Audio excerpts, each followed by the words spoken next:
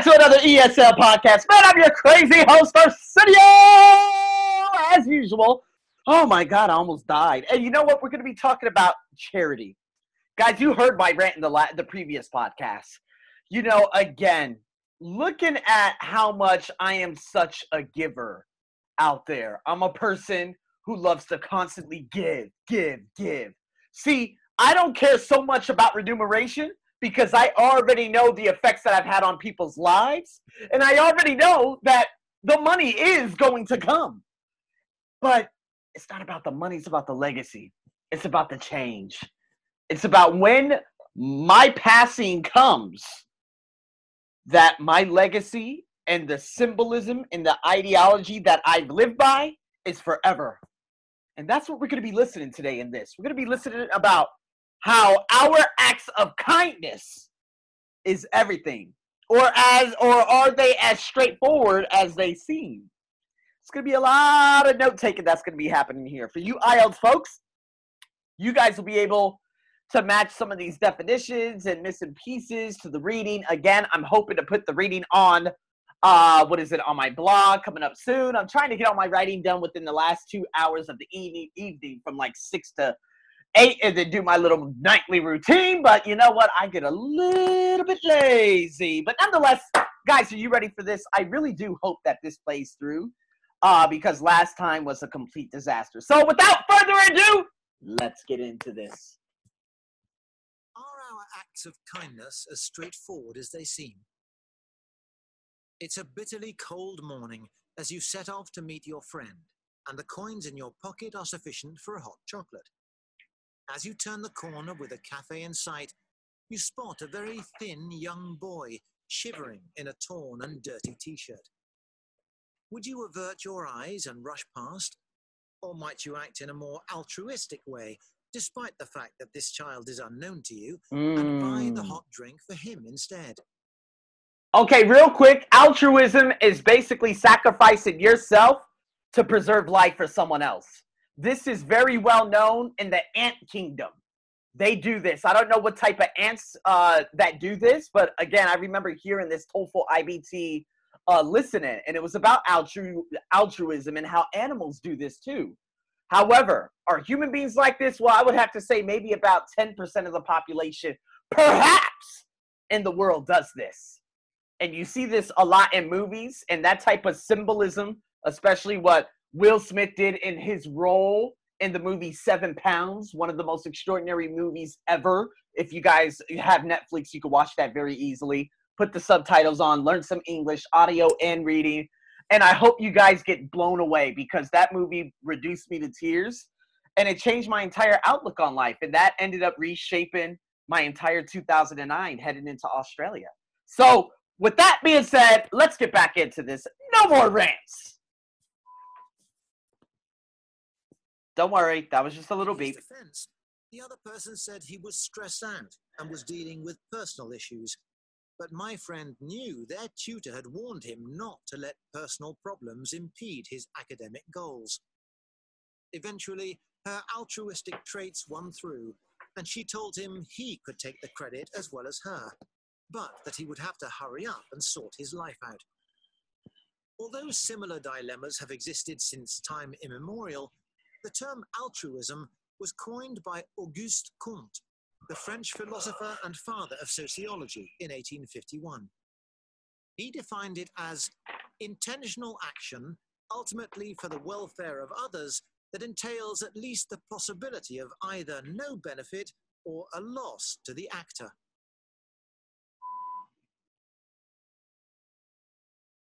Displays of niceness have an underlying selfish motive, according to this school of thought. For example, in the second scenario above, it may be a case of, you scratch my back, then I scratch yours. And by donating a drink to the child, are you just stroking your own ego? While these arguments are nothing new, with the dawn of the digital age, the controversy has grown. But let's start with a belief that is rarely contested. Many people claim that modern technology has made the world a smaller place and has eliminated international borders. Although some will respond to these in weary resignation, others, refusing to feel powerless, will want to take action. But which action? I was recently introduced to a man who had once jumped on a plane to help out in a region severely affected by flooding. We'll call him John. He said he had been deeply moved by the people's plight and had wanted to do something proactive. I hate that beep. However, he was soon brought down to earth, realizing that in a disaster zone, he was a useless bystander. As we talked, he confessed that he lacked any specialist training or skills, but this had only occurred to him in hindsight. His heart had been in the right place, but he had ended up eating food that could have been handed out to local people and requiring medical attention from doctors that were already overwhelmed.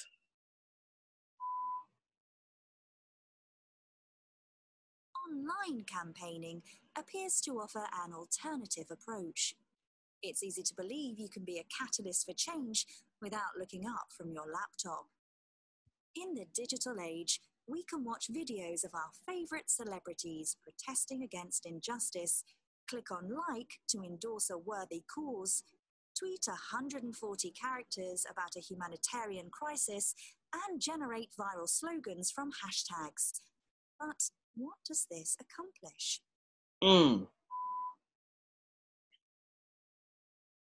According to relief agencies, there is plenty of goodwill, but a dearth of donations, possibly a result of charity fatigue.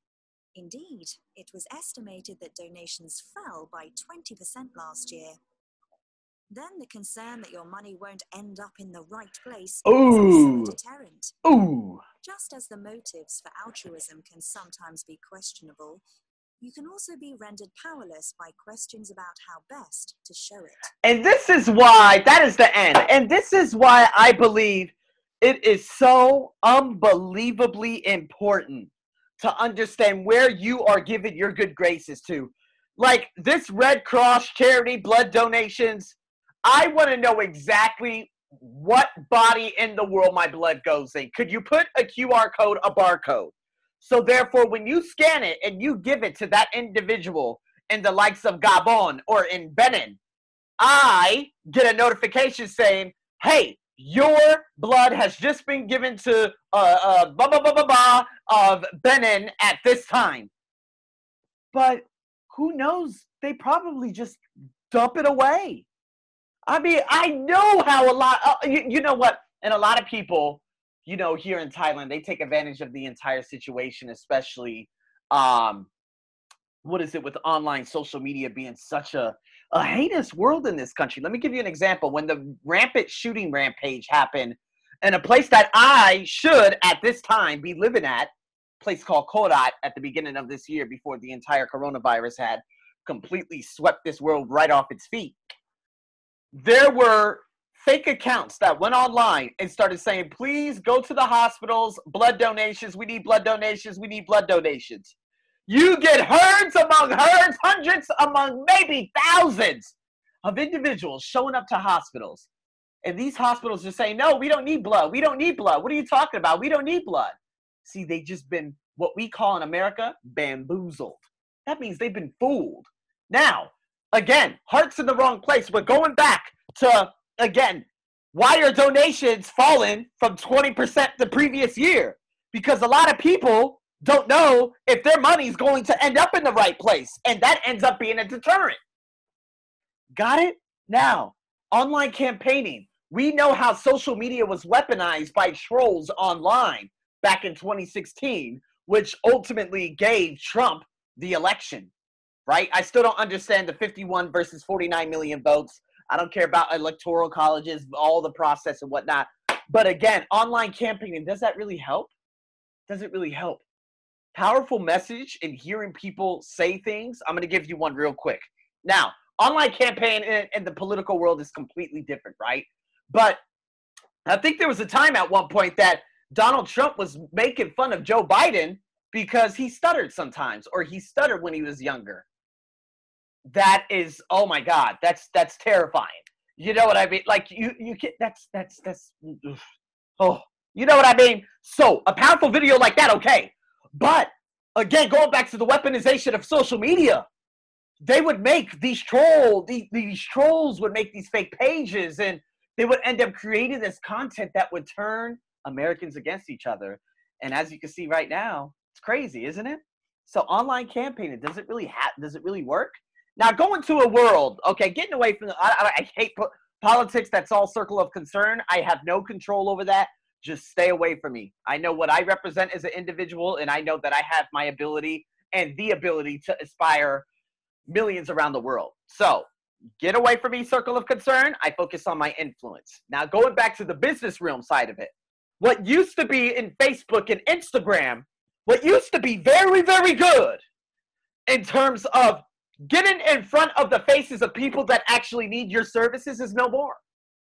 2 years ago, the algorithms were phenomenal.